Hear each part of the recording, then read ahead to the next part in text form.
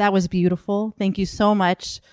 You have been an incredible source of inspiration for our community and certainly for our adult B'nai Mitzvah class. And tonight, I couldn't imagine a better kavanah to begin the evening in which we ask ourselves, how do we renew ourselves with God and with Torah and the Jewish community? And you provided that beautiful opening for us. Thank you. So I have been given the distinct honor of introducing Rabbi Chaim Seidler-Feller. You can see his bio in our source sheet. I'm not going to read the entire bio for you. The two main highlights from the bio: Rabbi, Director Emeritus of UCLA Hillel, Senior Scholar of Shalom Hartman Institute of North America. But now I'm going to share how I know Rabbi Chaim. So when I walked into Rabbi Chaim, what was the name of the building? The religious center? The University Religious Conference Center at the bottom of Hillgard. So we didn't have a Hillel building. There was no Hillel building. When you go on Hillgard, there was this kind of 2 or 3 rooms that we inhabited, all of the Jewish students at UCLA. So I walked into Friday night services because that's what you do when your mom says, it's Friday night, go to Shabbat services. You don't know anyone, go to Hillel. I walked into one of the rooms and I saw the gentleman in the back sitting and davening, his hands clasped together, his eyes closed, singing, davening, Yedi Nefesh. And I thought to myself, I have no idea what I'm getting into. I'm from Orange County. We don't pray like this. And what I didn't realize is that not only would I find one of the most spiritual experiences of my life, but I would find one of my rebbes. And Rabbi Chaim was one of the rabbis that encouraged me to apply to rabbinical school. And he knew me so well, he would invite a group of us to his home to celebrate Shabbat on Saturday mornings. Hillel Friday nights, Saturday mornings, we would go to Rabbi Chaim's home. And he said to me, you need to experience Jewish New York. And I said, but I'm a California girl. I don't really do this New York situation. And he said, no, I know you, Nicole. I really want you to get out of your comfort zone and go experience what Torah is on the Upper West Side. It's what you said. Do you remember? That's what you said. And I took him seriously and I applied and decided to spend 5 years at JTS. And I'm so thankful that I did. And not only did he push me in a beautiful direction for my career and my rabbinate, I don't know if you remember this, and maybe you do this with other people, but Rabbi Chaim would continue throughout the years. He would leave me a message or we talk on the phone, and he'd always ask, what are you studying? Nicole, what are you studying? And I just want us to hear that question tonight, because that should be the question we're asked of ourselves every Shavuot. What are you studying? How are you enriching your lives with Torah? How are you enriching your lives with a renewing relationship with God and the Jewish community? So I hope that you will help me welcome one of my rebbes who will help us study and open our hearts, minds, and souls tonight, Rabbi Chaim Seidler-Feller.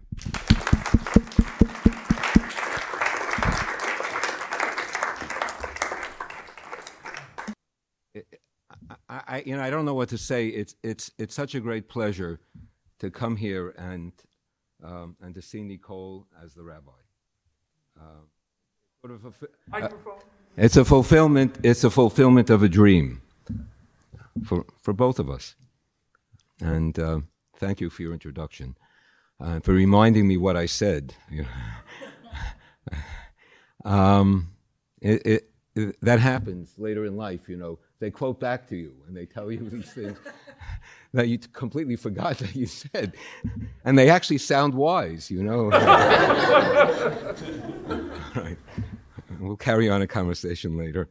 So I just want to warn you, and there are some people here, Sonia and Bruce, who just returned with us. We just returned from a trip to Poland.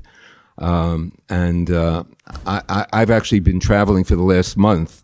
I was in Portugal with a group, and then we were in Jerba for a few days. We happened to be in Jerba for Lag BaOmer, which was our great. That was the reason we went, and that was day of the incident. There was a terrorist incident at the synagogue in Jerba. And then we went to Poland. So we've had a month, a very hectic month. And I'm looking to sort of be revived by my teaching. Actually, I do this in order, you think that I'm doing this for your sake. I'm doing this to sort of revive myself a bit through learning tonight. I do want to start with a little Shavuot teaching, since it seems to me that that's desirable. There's a wonderful vort, we would say, a sort of it's not Hasidic, it's pre-Hasidic teaching, medieval teaching, that has to do with the numbers of letters in the Aseret HaDibrot, in the Ten Commandments. And I'm not sure which version, whether the one in Exodus or in Deuteronomy, but lo and behold, they add up to 620 letters. Now, of course, you tell me, if you have 620 letters, what would you say, at least the great part of those letters, what are they the equivalent of? What do they represent? 613, the 613 commandments, right? But then you're left with 7. And it turns out that the last 7 letters of the Ten Commandments spell the 2 words, Asher l'reacha, unto your neighbor. And this is, when you see something like this, it's really serious. The numbers are not relevant.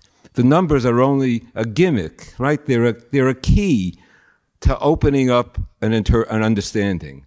And the understanding is fundamental. That Asher l'reacha, unto your neighbor, those 7 letters are the foundation of the entire Torah. We heard that from Hillel, right? You all know that. That the ve'ahavta l'reacha kamocho are from Rabbi Akiva. So I just want to emphasize this. We're going to be learning tonight, Shavuot is celebration of Torah. I think we forget sometimes that really what it's all about is about us and our behavior. It's not about God. And in fact, God is more concerned with us, and should be, because we're the ones who need God's concern. And that's sort of the theme of what I want to get to this evening. All right, so Chag Sameach, and the author or the person who quotes this idea is Isaiah Horowitz in a great work called Shnei Luchot HaBrit, the 2 tablets of the covenant. You can find some sections of it translated in a number of different places. There's a whole volume of his introduction that's translated in the classics of Western spirituality. He was a great mystic, a great rabbi. He was a rabbi in Prague for a while. He went to live in Israel. He was a rabbi in Jerusalem and in Tzfat in the 16th century. Okay, but now we're getting to the 21st century, and we're going to talk about the nature of God, and we're in trouble because the belief in God or relationship to God is not something that I think is very popular. In fact, a number of years ago, there were what I tended to call, I think others called them, the 4 horsemen who attacked God. I think one of them, one of them intimately. Well, I forget he was a grad student at UCLA. Harris, yes, Sam Harris. I tried to get to speak to him. I had some messages to him, and then his agent called me. And his agent wanted to know that if he talked to me, would it help him sell books? So I couldn't help him. I couldn't help him in that regard because I wanted to bawl him out for talking, because he really didn't know Judaism. He knew the Bible a little bit, but he didn't know Judaism at all. But Harris and company, there was, what's his name? My mind. Hitchens and Dawkins and Dennett, right? They attack the idea of God. And one can understand their attacks on God. They saw a rising fundamentalism, and maybe more importantly, and this is an issue that we have to contend with today, and that is religious people who fighting against science. It's a real threat. It's a threat to your lives. We don't understand that, but to the extent that science has helped us extend our lives and deal with our illnesses, It's endangered by people who struggle against the basics of science, including stem cell research, which is essential. So I just want you to know that religion has been smeared by not only by people who are anti-religious, but I think by religious people as well. Now, however, I want to enter into this fray, and I want to tell us why God, or why a conversation about God, having some sense of God in our lives, is so vital. A young author, Jonathan Merritt, wrote a book a few years ago called Learning to Speak God from Scratch: Why Sacred Words Are Vanishing and How we can revive them. And he came from the South. I think he was a Baptist. And came to New York City, sort of shocked by that very city that I told Nicole that she had to that she had to go spend time in. And he saw a sort of a change over that surrounded him. People didn't use the word God at all, something that he was accustomed to from his own background, and he started to think about this. And what he came up with was really interesting, because he was able, through a computer analysis and through some work that was done by some psychologists, to establish a correlation between a decline in words associated with moral virtue and a decline in the use of or reference to God. I'll just give you some data. Over the course of the 20th century, there was a 56% decline in words of compassion in public articles, in newspapers, in published matter that could be searched, right? There was a 52% decline in humility words, and there was a 49% decline in gratitude words.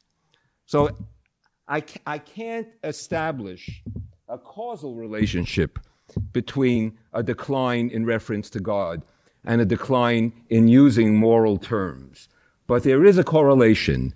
And we ought to think about this, because I think about the coarseness of language today, how people talk to one another, what happens when you turn on any public media.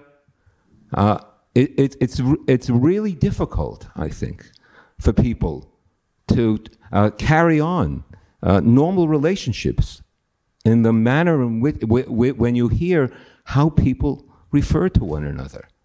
In some ways, it's very scary.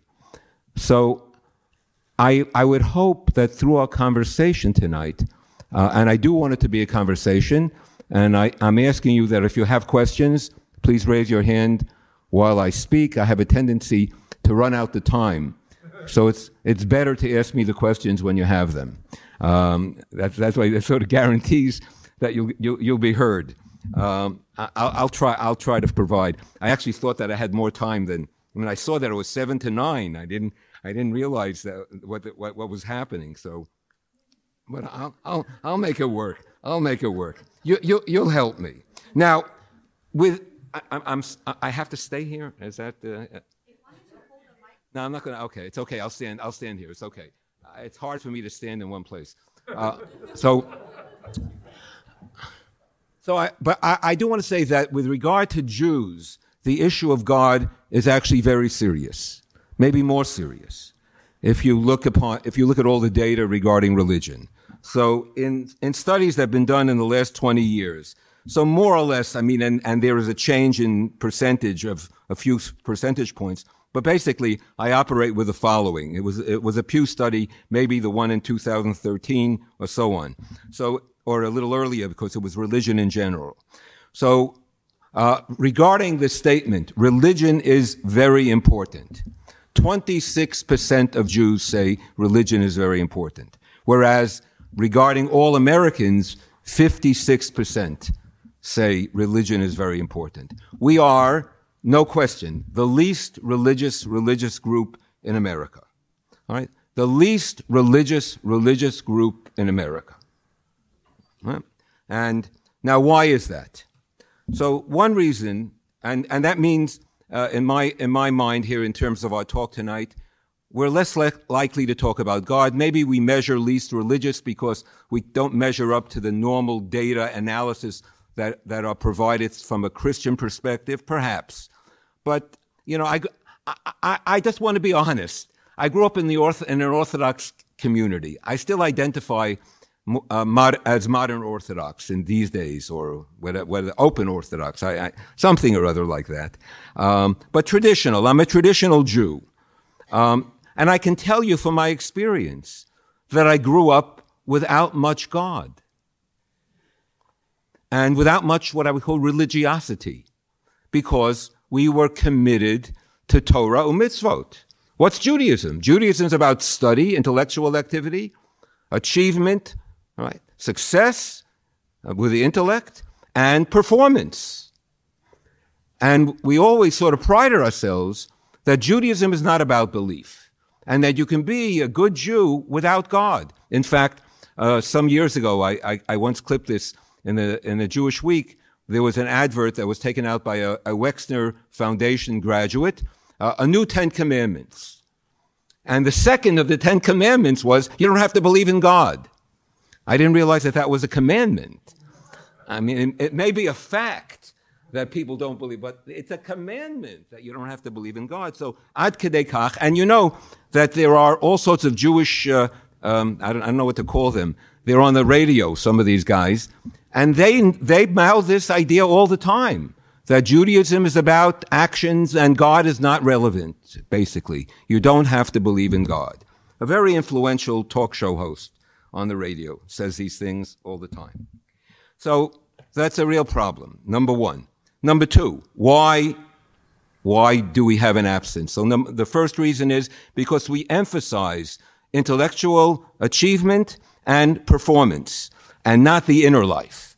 Number two, of the previous generation, I'm not talking about my generation necessarily, but our teachers and our teachers' teachers, as the rabbis that we studied from, they were impaired, or they raised a generation of impaired rabbis because the teachers didn't open themselves up to their students and didn't share with the students their own theological struggles. Wouldn't you imagine that some of your teachers had problems believing in God? Wouldn't it be important for your religious instructor to take you on the journey and share with you their own dark nights where they were struggling with faith or with whatever belief is all about? How would they expect you to be able to transmit that to a congregation if the students never heard it from their own teachers? So in that generation, you've heard of the N-word or all that. There was the G word, right? And that was a word that was not spoken by rabbis in the synagogue or talked about or taught, the God word. And then finally, what I want to say is that the reason that Jews have difficulty with God, or a less likelihood to be people who actively are engaged in spiritual pursuits, has to do with two other factors, two contemporary factors that are very weighty. One is our I don't know how to say this, our embrace of the pursuit of materialistic gain. I noted some years ago in an American history book that I was reading that at the turn of the 20th century, let's say in the teens of the last century, Lord and Taylor used to take out ads in the Yiddish paper on Friday advertising special Shabbos sales. Literally. Right? I've seen the advertisements. So we replaced Shabbos with shopping. All right? But you understand that the most respected achievement in Jewish life is material achievement. We award people, we honor people for what they've achieved materially. How many people do we award for their spiritual lives and for modeling spirituality? Right? So that's one dimension. And so a life that's committed to material gain, right, does not leave much room for, or doesn't know even, how to nurture the spiritual dimension. And finally, there's another aspect of our 20th century, 21st century existence that's overwhelming, and that's nationalism. And we are a people that has actively, for good reasons and with some really very positive results, placed all our eggs in the basket of nationalism and statism and what that means to us as Jewish people. Just an example from the Orthodox community from which I stem. Right? In the Pew study, there was an interesting odd statistic that my friends say is simply misrepresented. But anyway, I'll quote it. Right? I'm not a sociologist, so I don't have to be accurate here in my analysis. But in the representation in the Pew study, it indicated that 78% of modern Orthodox Jews believe in God with absolute certainty. But 90% of modern Orthodox Jews believe with certainty that Israel was given to Jews by God. Do you understand you understand the discrepancy? In other words, 90% think God gave the Jewish people the state of Israel. Only 78% believe in God. So more people, more Orthodox Jews believe in Israel than they do in God. And the point is here sort of a self-critical reflection. The holiest moment in the modern Orthodox prayer service, anybody know? Can anybody? I don't know if you frequent the modern Orthodox synagogue. Is Slicha? Well, you would hope maybe the Amidah, maybe the reading of the Torah. Anyone guess? The prayer for the state of Israel, because that's when everybody is quiet, and everybody stands quietly. So there's been a sort of a transformation that's occurred in terms of a hierarchy of values in Jewish life, and it seems to me that that religion in the religious community isn't valued. Sort of what we would call religiosity, a relationship with God, which I'll come to in a moment. In fact, within the Orthodox community, it led to a very interesting analysis by a leading member of the community, an article and commentary about, it must be maybe 10 years ago already, called Social Orthodoxy, a new phenomenon. Orthodox Jews who are totally observant, who are not really religiously committed, but maintain their orthodoxy because it nurtures, it's conducive to social cohesion and to maintaining identity and sustaining the community and the family. And so religion then has a functional value within this setting to preserve Judaism. And indeed, Orthodox Jews are successful in that regard. Much more successful than the other groups of Jews today, which is something that we here should take very seriously. What's happening to liberal Judaism? But that's another question. Okay. You won't invite me back for that one, I don't think. Okay. Now, just a few more words. Why is this a problem? This absence of God and religiosity. So if indeed the Judaism is what distinguishes Judaism is a commitment to the study of Torah and performance of mitzvot, then we have to ask, even though there may be many answers, what does mitzvah mean, commandment, without God?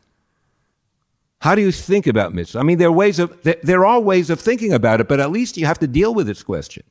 All right, so that's one thing. Secondly, and this I think is very important, part of the revolution, theological revolution of Judaism, is the gradual abstraction of the God idea. Between the book of Exodus, even though this is not necessarily a historical issue, but we can see some, at least the way the Torah is laid out, it suggests to us a development. Between the book of Exodus, which says, and you will build me a tabernacle, and I will dwell within it, and meaning God will dwell within the tabernacle, right? And the book of Deuteronomy, where it says, the place where my name will dwell. We have a gradual process of the substance of God being transformed from the being to the name. That's a process of abstraction. That's very helpful in terms of understanding the refinement of religion, so that religion itself is not engaged in a type of materialism. Without this notion or these teachings about God, all we're left with is the material realm and its seductions, right? I'll take your question in a moment. And we're bereft of the tension between spirit and matter. And I think that which is essential. And finally, I'll take your question in a moment.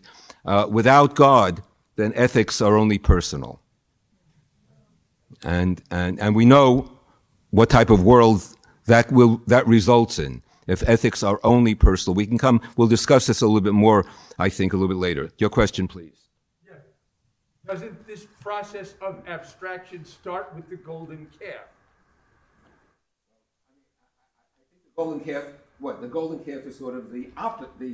What I'm suggesting is that God was willing to hang out with the Jewish people until they went off the rails. And then this process that you're talking about starts from there. Yeah, all right. So what happens... I'm going to repeat the question. Okay, great. So the question is, right. If I understand correctly, the process of abstraction begins after the golden calf. That's what you're suggesting. But so one of the things that we do think is that, at least the way the Torah is constructed, that the building of the tabernacle might have been a concession to the golden calf. So you want a golden calf, all right? So in fact, I will allow you to have a place where you can begin to think about my presence. All right. So there is this notion of taking God's presence with them. Right. But what I'm saying is that you're right. As the journey through the desert, right?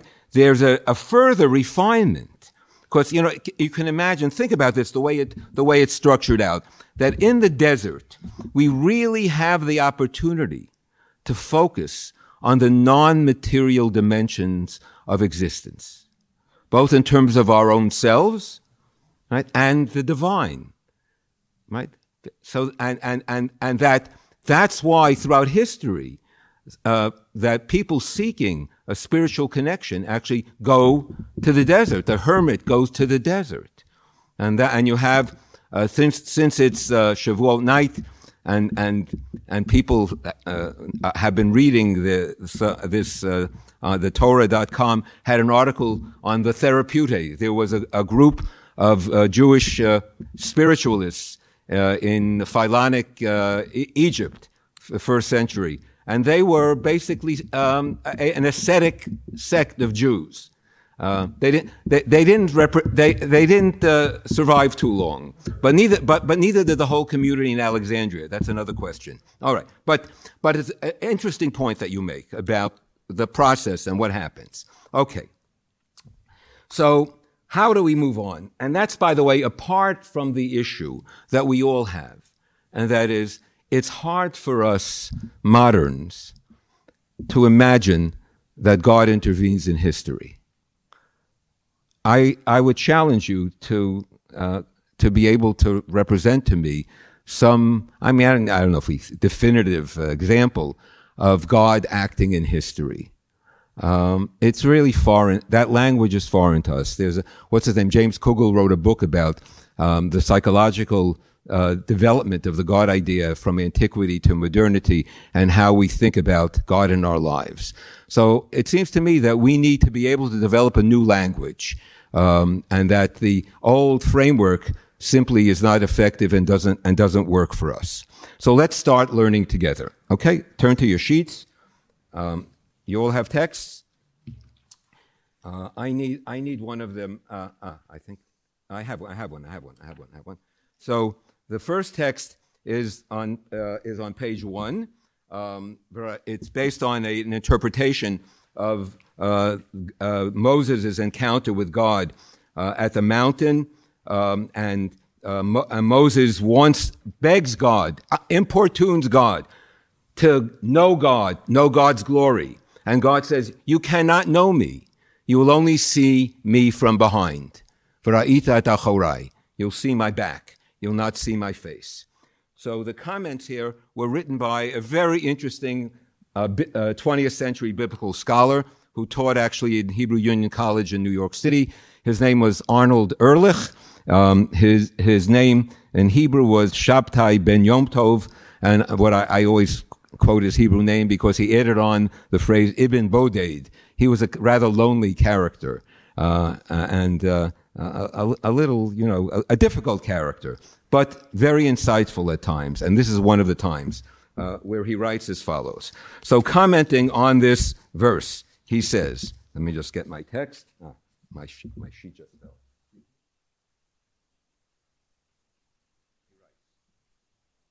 If these words have a hidden meaning, I know it not, since I have not apprehended God's secrets. So first of all, he says, this is not a mystical text. We can understand what this text is all about. It's not something remote. What I see in them is reflected in the words of a German sage. The German sage was Lessing, who wrote, if I were standing before God and truth was held in God's right hand and the search for truth in God's left, and God said, choose one of them, I would choose the search for the truth. This is one of, I think, a really profound and great teaching. Why would he choose the search for truth and the search for God rather than the knowledge of God with certainty? Why? He's going to explain, but I want you to think. What would happen to us if we knew God? What would happen? You wouldn't be? I have trouble hearing. So. It wouldn't be a mystery to us. Okay, all right. But I won't more than that. It wouldn't be a mystery. What about ourselves? If we knew God, what would happen to us? We would. God, we cannot know God and be human. We would not know who we are as a people. We would not know who we are as a people. All right, we wouldn't know who we are as a people, but we wouldn't know who we are as humans. Life is a journey, a quest. If you're there at the end, there's nothing to do any longer. Life is all about uncovering and discovering and growing.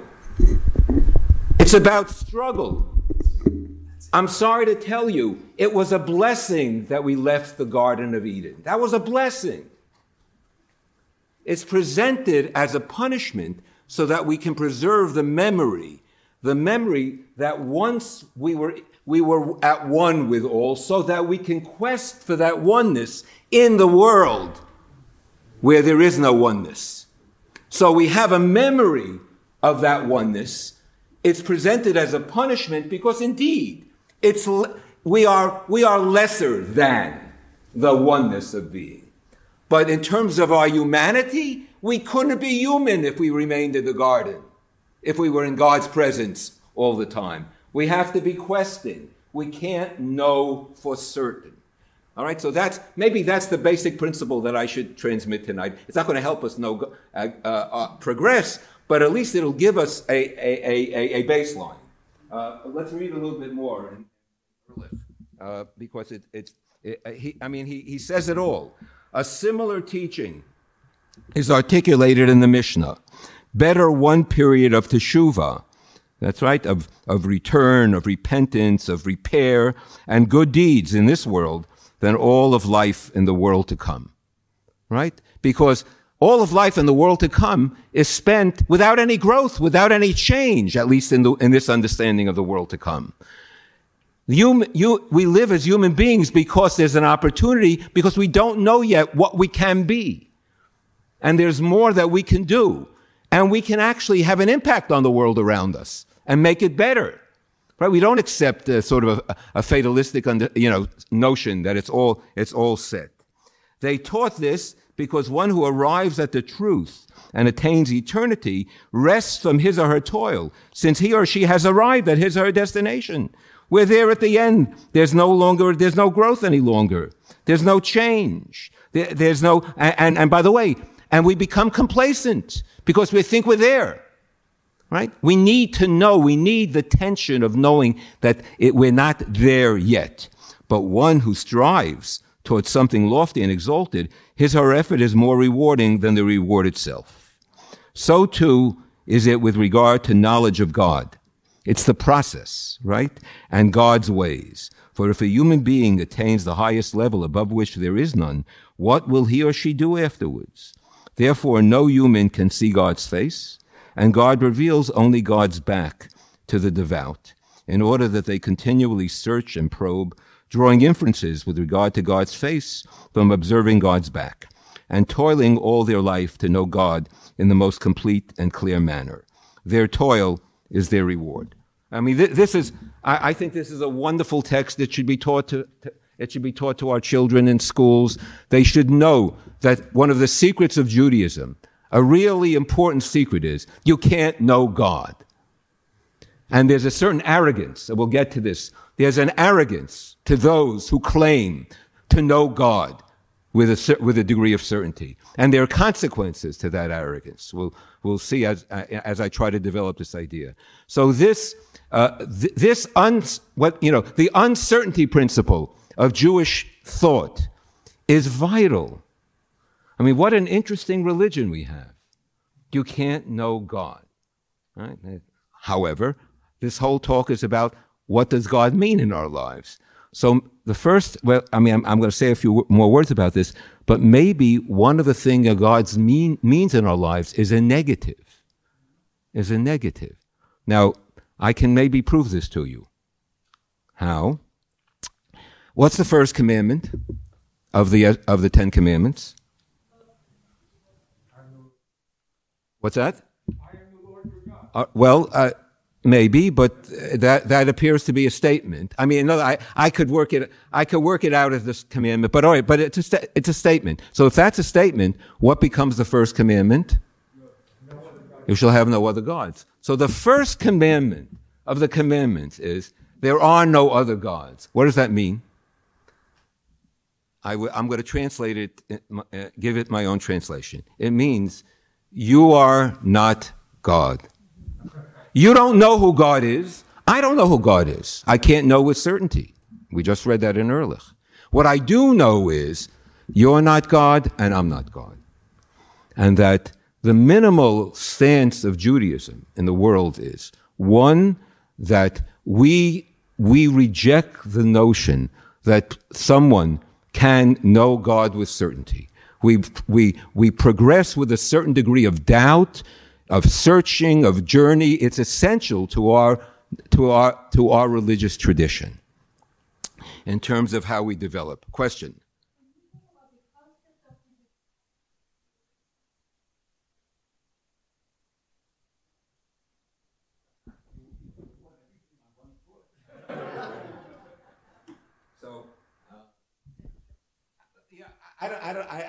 I don't know what to tell you. In other words. Yes, all right, I'll say this. All right, let me say this. Since you raised it, then I would say that the Messiah presents a similar problem, because the Messiah suggests a human being with divine characteristics, at least in the popular mind. And I think that essentially, at least as a person, the messianic idea is at base idolatrous, because it attributes ultimacy to a human. If people see it that way, I would be able to have a conversation with you about the messianic time, what humans can do to create that, and in light of Ehrlich, you already know that the Messiah is something we are searching for, we are questing for, we are trying to bring it. It's only people who are impatient, who are, in some ways, I'm sorry to use the term, childlike, who feel compelled to declare that the Messiah is here. You got to learn how to wait. Judaism is about waiting. Our friend Leon Wieselt here wrote an article and spoke something called a passion for waiting we have. Because waiting is not impassive. Waiting is active.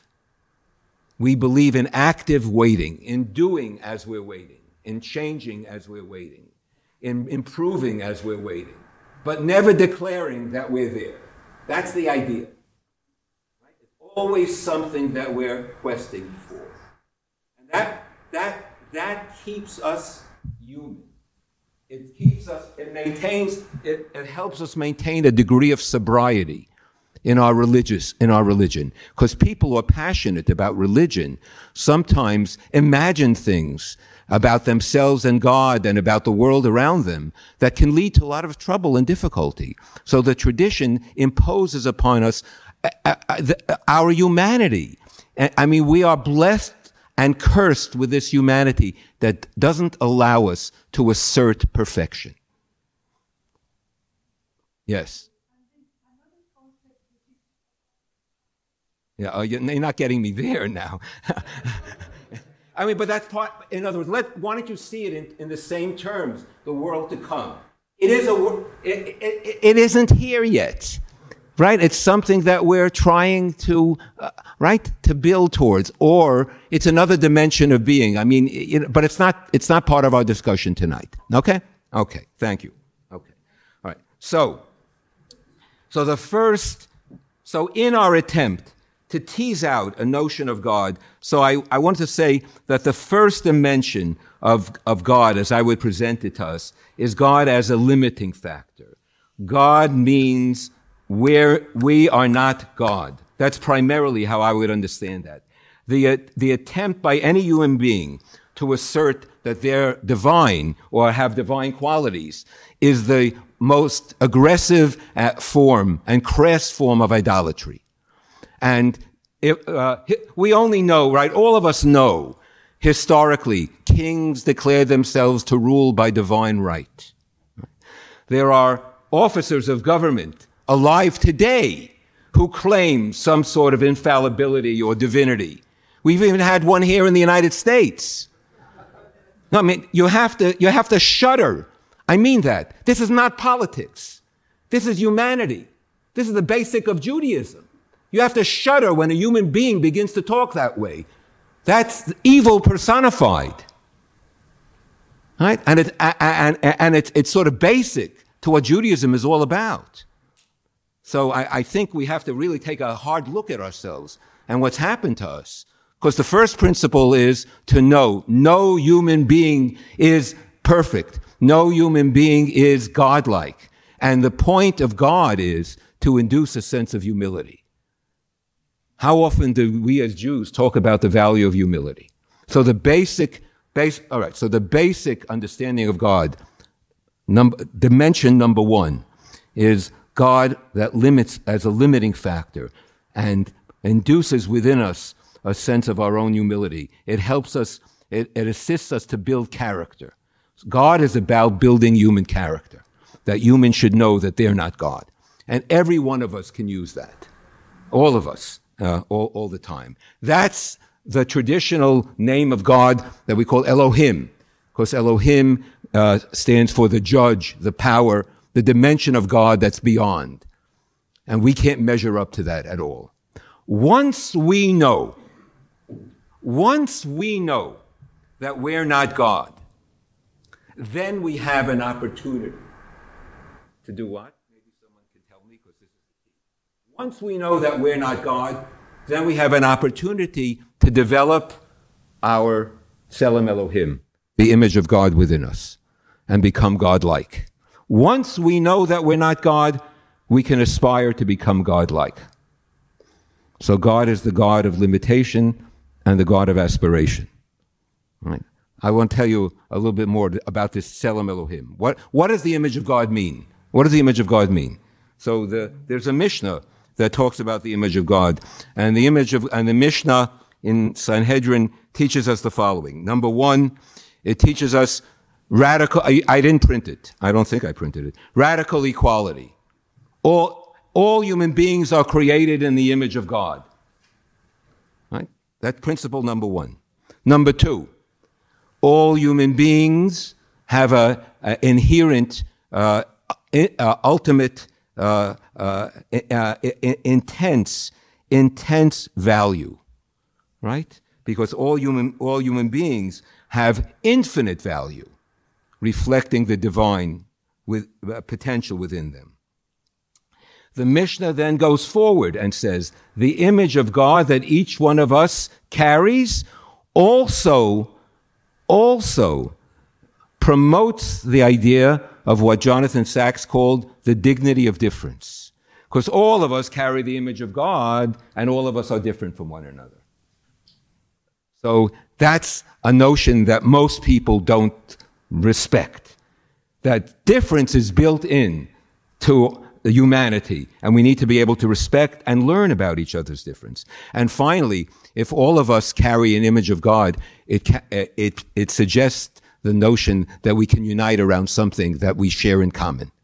We're not only equal, we not only have infinite value, but we should come together in a sense of oneness. So the second dimension of God is this idea of developing our image of God. What does that mean? What does that mean?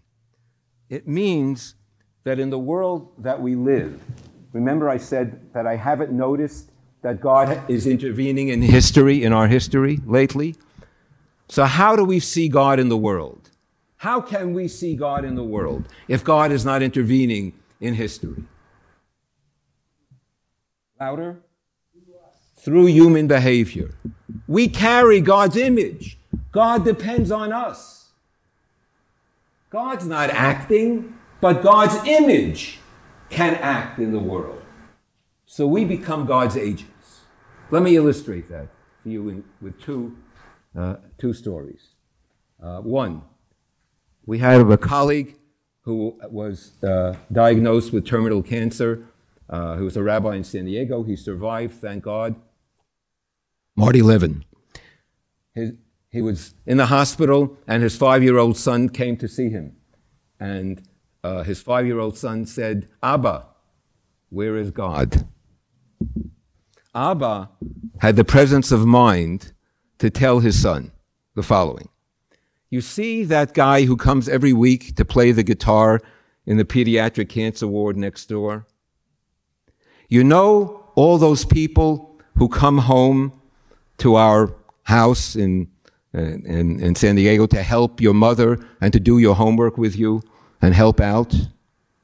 You know all those scientists at Scripps who are working on a cure for cancer, for my cancer? All right, that's where God is. That's story number one. Story number two. We're together with David Hartman at Brandeis Camp with a group and a Shabbaton. It's Shabbos after lunch, and Hartman says, it's time to bench, time to say Birkat Hamazon. After the meal, we start to sing, and all of a sudden, in Hartman's inimitable style, he yells out, "Stop!" And he says, and then he asks, What's the blessing? What's the blessing that you recite? What's the last word in the blessing of the first paragraph of the Gracie After Meals? What's the blessing? Again? Well, that's the last word, the last phrase. Hazan, which means? Who feeds everybody. What do you think Hartman said? If you knew Hartman. You're a bunch of liars. God isn't feeding everybody. How can you say that in the name of God? So he then explained, it doesn't mean that we expect God to provide food for everybody. Hazanat HaKol is not a description that relates to God, but it's an imperative that relates to us. And that we have the responsibility to make sure that God is feeding everybody, because we have to divide the resources in such a way that people have what to eat. So we are the agents of God, and God relies on us to fulfill God's mission in the world. And that's how God becomes present. I'll show you in a moment. We still have a few minutes. Yes? That's the same way I teach the most. It's a partnership. Okay. All right. Okay. So just to summarize what we have. So this, by the way, this is an elaboration on the other name of God, of the two central names. Elohim is a judgment, right? God's power. and Yud Hey Vav Hey, right? Now, what is Yud Hey Vav Hey? It's, we think, maybe a contraction of a to-be verb. Haya, Hoveh, Yeyeh. Haya, Hoveh, Yeyeh. Right? Together it means a constant presence. How is God a constant presence? Or maybe I should translate it as a becoming. Because that presence is constant because we are obligated to constantly reflect God in our behavior. And in that way, God is constantly becoming or entering into the world. You'll see in a moment what I'm getting at because I'm going to refer to a Hasidic teaching that will sum it up. So these two dimensions, the dimension that God has a limitation, Elohim, a judgment, humbling us. We say hallelujah, not because God needs our praise, but we need to praise God. Because if we don't praise God, what we're going to wind up doing is what we do all the time. We praise ourselves. Or we praise our institutions, which is another favorite activity of ours. You know, and we say hallelujah, not for God, but for ourselves, so that we know that we are not it. There's something beyond us. So there's the Elohim, the judgment, the limitation, and there's a Yud Hey Vav Hey, which is the personal, and which suggests that we have to nurture the God-like quality that's within us. Just look at the what page is it in your sheets? If you look at the next to last page in your sheets, you'll see a diagram of the divine human. Do you see that on page 7?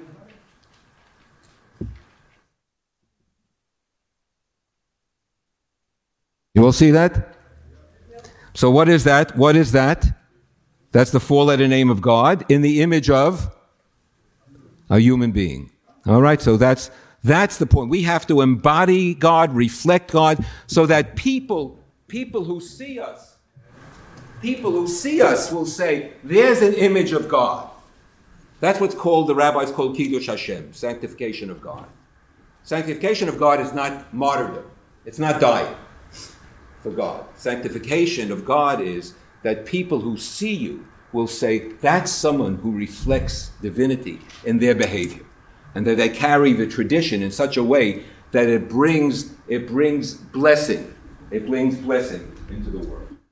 So the two dimensions of God, as I said to summarize, reflect a sense of afsut, nothingness, and romemut, grandiosity.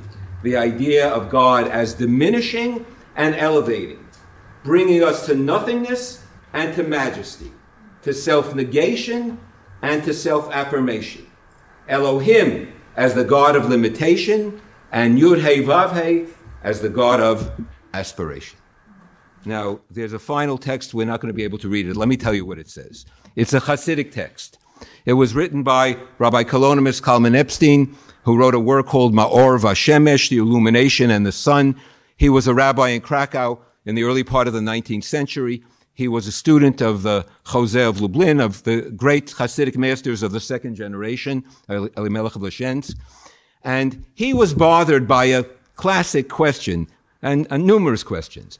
What did God mean when Moses petitioned him to know God's name when Moses first met God? Because Moses said, I'm going to go back to the people and say, God wants you to leave Egypt. They're going to say, who's this God? What's his name? So God says, what is God's answer? What is Moses supposed to tell the people? You remember the phrase? Eheyeh asher eheyeh. So think to yourselves, what kind of an answer is that? You know, it means, well, it could, in many Bibles it says, I am that I am. I find that to be mostly in the Christian Bibles. In the JPS, it offers us the possibility, I will be what I will be. But that's not a great answer, right? You know, people say, why should we follow you, Moses? Who told you this? Moses said, oh, God told me. What's his name? I will be that I will be. No? All right. Would you go? And furthermore, he asks, you know, as I said, the classic Hasidic question is, God then repeats and says, the God of Abraham, the God of Isaac, the God of Jacob. Why repeat the God of 3 times? So Ma'or Vashemesh says the following. that every one of our ancestors had a God idea that they inherited from their parents, or what I would say the classic God idea, plus the God idea that they nurtured on their own, that reflected an essence within themselves. Each one of us has an essence. Each one of us has a perception of the world, a spiritual perception, if we allow ourselves, all right, to develop that. Each one of us comes from a different angle. And the point of the God of was to teach us that every one of us inherits a teaching from our tradition, and every one of us is obligated to try to develop their own sense and their own understanding, and to bring that to bear. And as a result, God is always becoming, because God is never fixed, right? Because the way we perceive, there is a fixed idea of God, that's the tradition. But there is the dynamic idea of God that's a consequence of our own encounter, of our own spirit, that we introduce, that we bring to bear on this idea of God, that we nurture, that we see as a special quality within ourselves. And the potential there is for infinite possibilities. I will be what I will be. God is not yet. God is becoming. The message to the children of Israel, that at least in the Hasidic mind, was, I am bringing you freedom, because it's the freedom to think, to develop, to renew yourselves, to always develop a new quality, to understand that life is not limited. Even at an older point in your life, you have the possibility of growing and thinking of a new angle, a new understanding, a new quality that you want to bring to bear on your life, on your understanding of your obligations to the world. And in doing so, what you're doing is you're growing God's presence in the world. You human beings, you bring God into the world. You nurture God. The critical aspect is God is not finished. The God project isn't finished. It's right? It's a work in progress. And we are the engineers, in some ways, of this task of unfolding God's presence into the world. In Egypt, there was only one person who knew with certainty who God was. Who was that person? Pharaoh. That's what I wanted you to know. That's the key. Because Pharaoh, who knew God with certainty, right, he then perpetrated in our story the great evil. Because he was God. He could do whatever he wanted with all the resources, with all the people.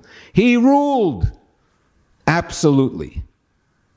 And the God idea, in part, very important part, is an effort to make sure that no human being can rule absolutely. It's a very important, Nicole asked me not to talk politics tonight. You know. So, as long as you said that I told you. Yeah, okay. That's why I said it. Okay. So I'm not talking I'm not talking politics. I'm talking worldview, because it has nothing to do with any individual. It has to do with how we look at the world. Right? We are Jews. Jews are iconoclasts. We tear down idols.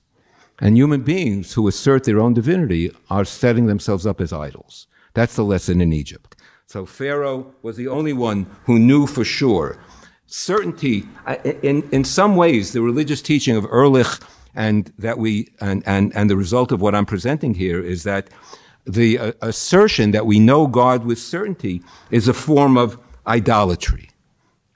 What is necessary religiously is what a friend of mine calls the development of epistemic modesty, in terms of the world of our knowledge, to understand that our knowledge itself is limited. We're human beings.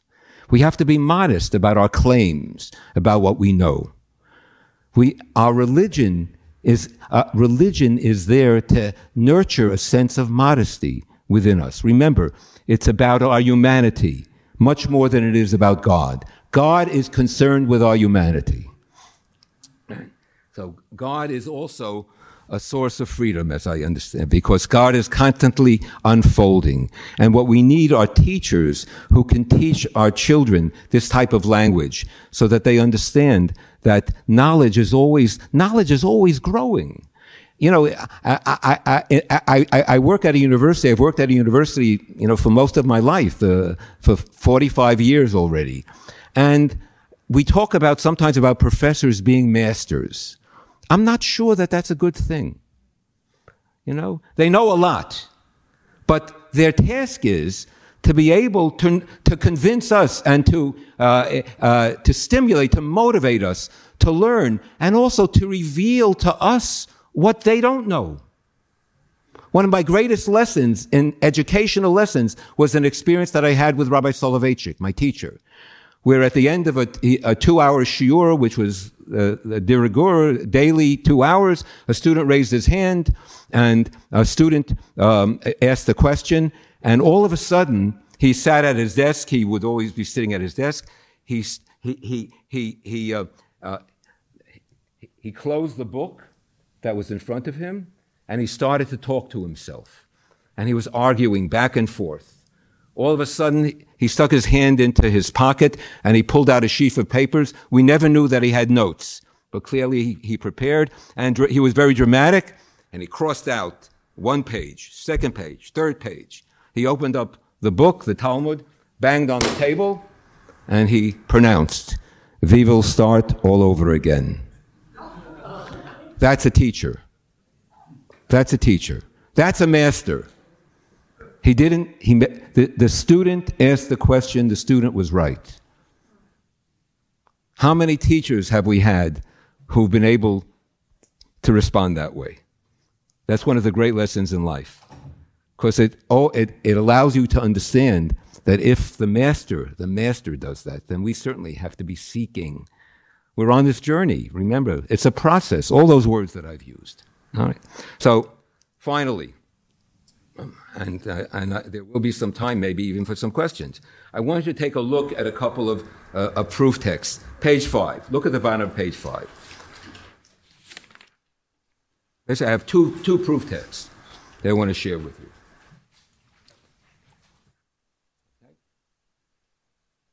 Proof text number 5 at the bottom of the page. It's a midrash on a verse in Isaiah. Va'atem edai nu'um Adonai. You are my witnesses, proclaims God, saith God, said the Lord. Va'ani el. Right? And I am God. Kisha'atem edai. When you are my witnesses, ani el. I am the Lord, I am God. Ukshe'enatem edai. When you're not witnesses, ein ani el. I am not God. Kivyachol. I mean, it's not there, but as if to say. All right, you understand? The Midrash says, we are responsible for God's presence in the world only if we attest to God. How do we attest? How do we testify to God being God? By acting in a God-like way. If we are witnesses in the world to God, then there's a God. If we are not witnesses to God, then God is not present. It doesn't mean there's no God. It means God is not present. We are responsible for God's presence in our behavior. Text number 1. Text number 2, turn to the top of page 7, source number 8. A wonderful Talmudic passage that some of you may be familiar with. It has to do with our recitation of the 13 attributes on the high holidays. Adonai, El, Rachum, Bechanun, Erech Apayim, right? God, oh God, compassion. You know this, the 13 attributes that we of the divine. So the Gemara says as follows: and the Lord passed by before him and proclaimed. This is the verse in the Torah regarding Moses in chapter 33 in Exodus. Rabbi Yochanan said, were it not written in the text, it would be impossible for us to say such a thing. This verse teaches us that the Holy One, blessed be God, drew his robe round him like the reader of a congregation and showed Moses the order of prayer. He said to him, whenever Israel sin, Let them carry out this service before me, and I will forgive them. All right. So most of us grew up thinking that what this Gemara means is that on Yom Kippur, we recite again and again the 13 attributes, and by doing so, we're forgiven, right? Because that's what it says. Let them carry out this service. But maybe that's not what it means. In the text, what it says, Kol zman she Yisrael chotin, as long as Israel sins, ya'asu lifanai keseder hazeh.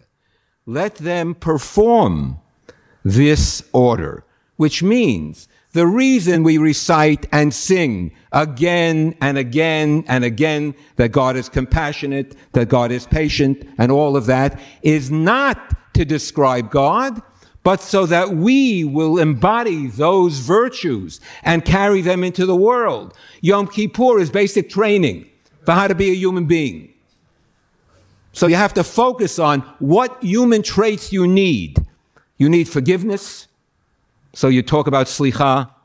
Teshuvah is very important, obviously. Look at all these elements. They're all, look at the list of the al-chaitz, of the sins that we declare. They're all, almost all of them, maybe all of them, are violations between human beings. It doesn't say for the sin of not keeping kosher or for the sin of not keeping Shabbos.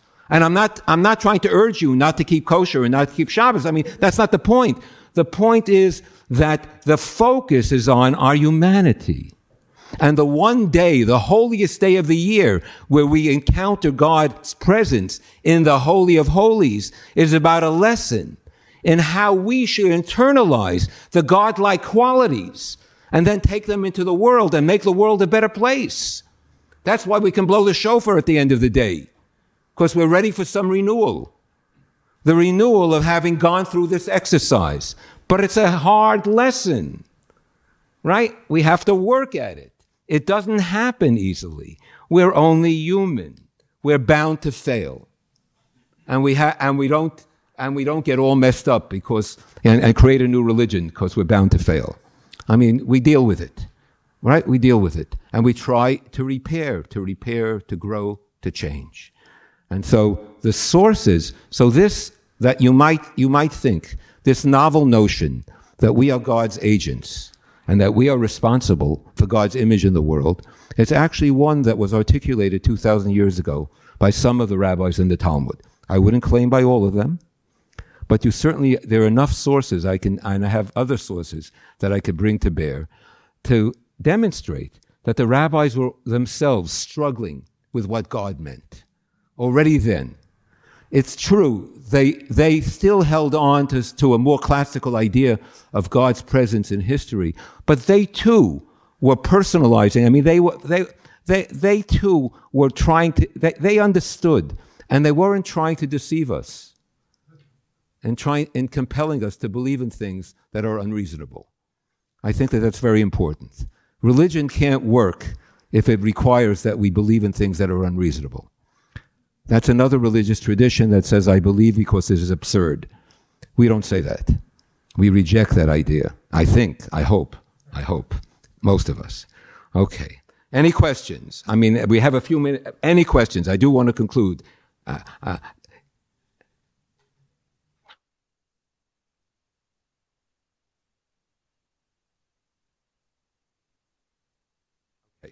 I'll accept the fact that you accept everything that I've said.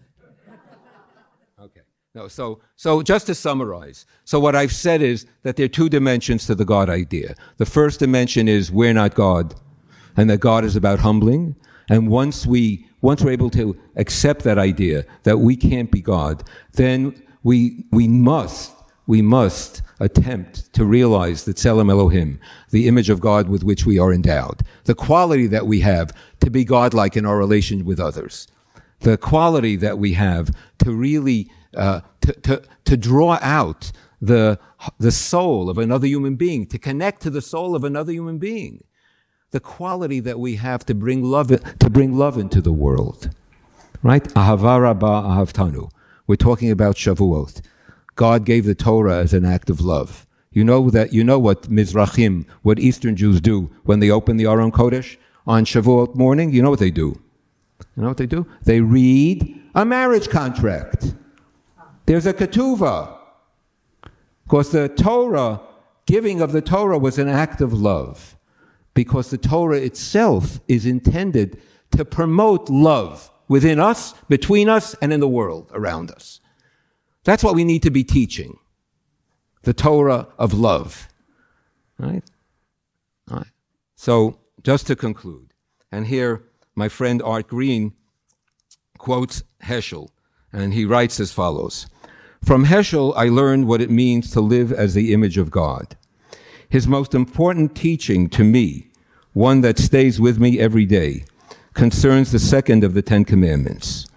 Why are we forbidden to make images of God, Heschel asked. It is not because God is beyond all images, so that no image could possibly depict God.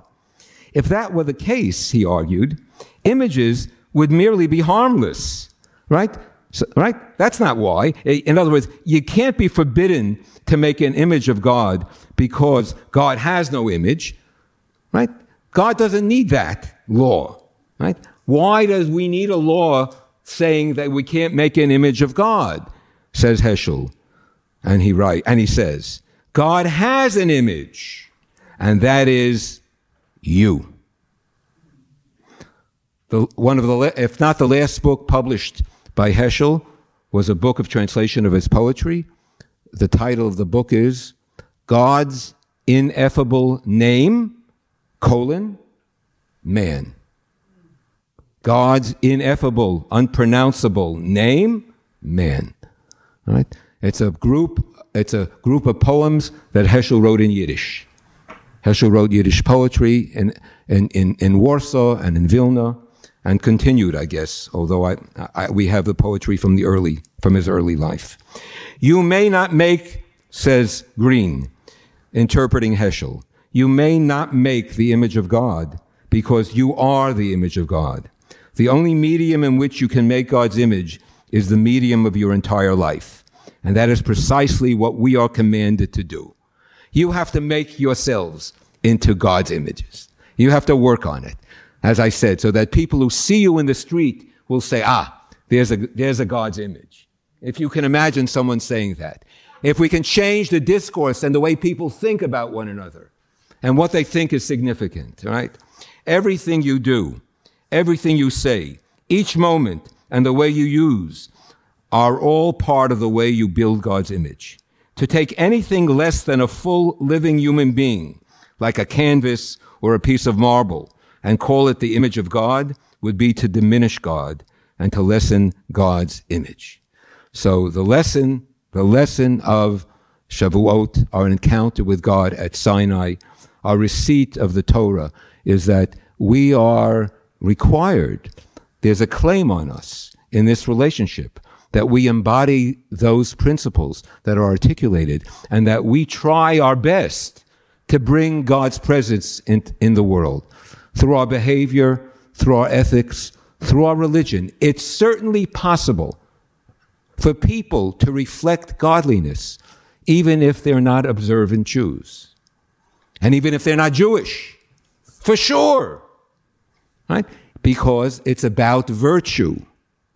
And religion becomes a delivery system for our learning how to aspire to a life of virtue. So we're invited through the revelation of Torah together to pursue this life and hopefully to change the world around us for the better. We certainly need it. Chag Sameach.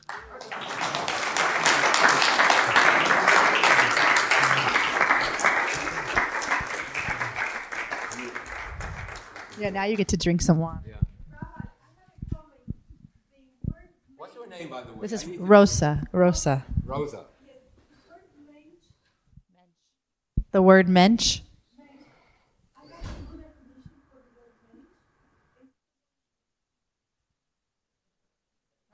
Very nice. It's so interesting. Everybody knows mensch, and everybody thinks that that's, even on television. No, everybody knows. So the question is, why does everybody know mensch?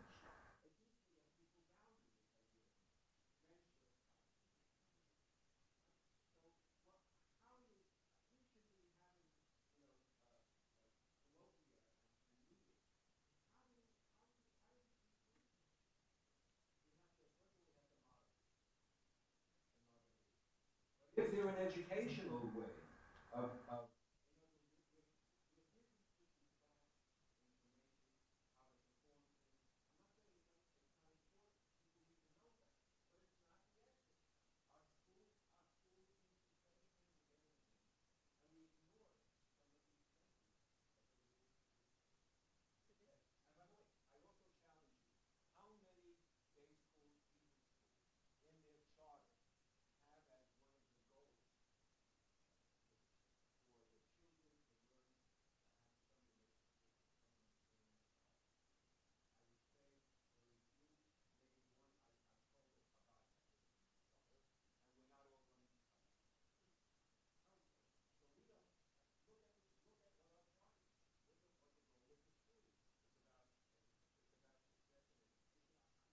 things that are important, but there's some things that are missing.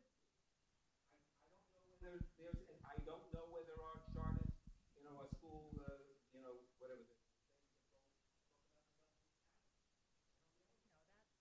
That does. Okay.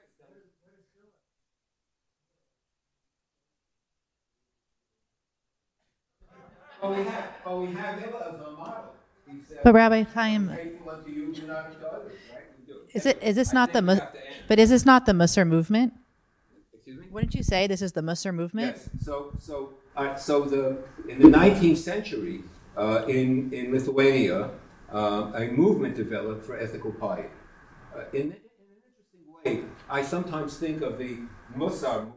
Musar meaning ethics and piety. I think of that as the Talmudic, the intellectual Hasidism.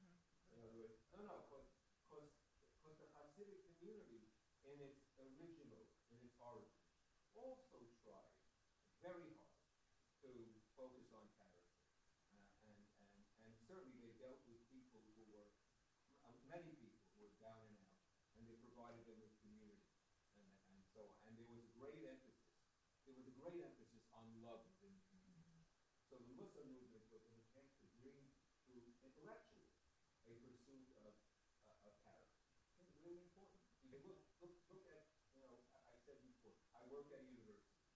I don't think that universities are places that have really placed an emphasis on developing character at all. In fact, they shy away from it. You don't do it personal. It's all about, it's all objective. I think it's a mistake, in our education. And look what the result is. I just want to give permission for those that need to go that there's cookies and dairy cookies right out here in Hall of Builders. I also want to thank our program director, Amanda Harrison, for all of her hard work. Next year, make sure there's cheesesteak. And I want to say, I want to let people ask some more questions, but I also just publicly want to extend our gratitude to Rabbi Chaim for a beautiful, beautiful lecture. And I hope everyone heard, as I did, the lessons of both humility and the imperative to be agents of God in this world so that we can bring God's presence in this world, as you certainly did tonight.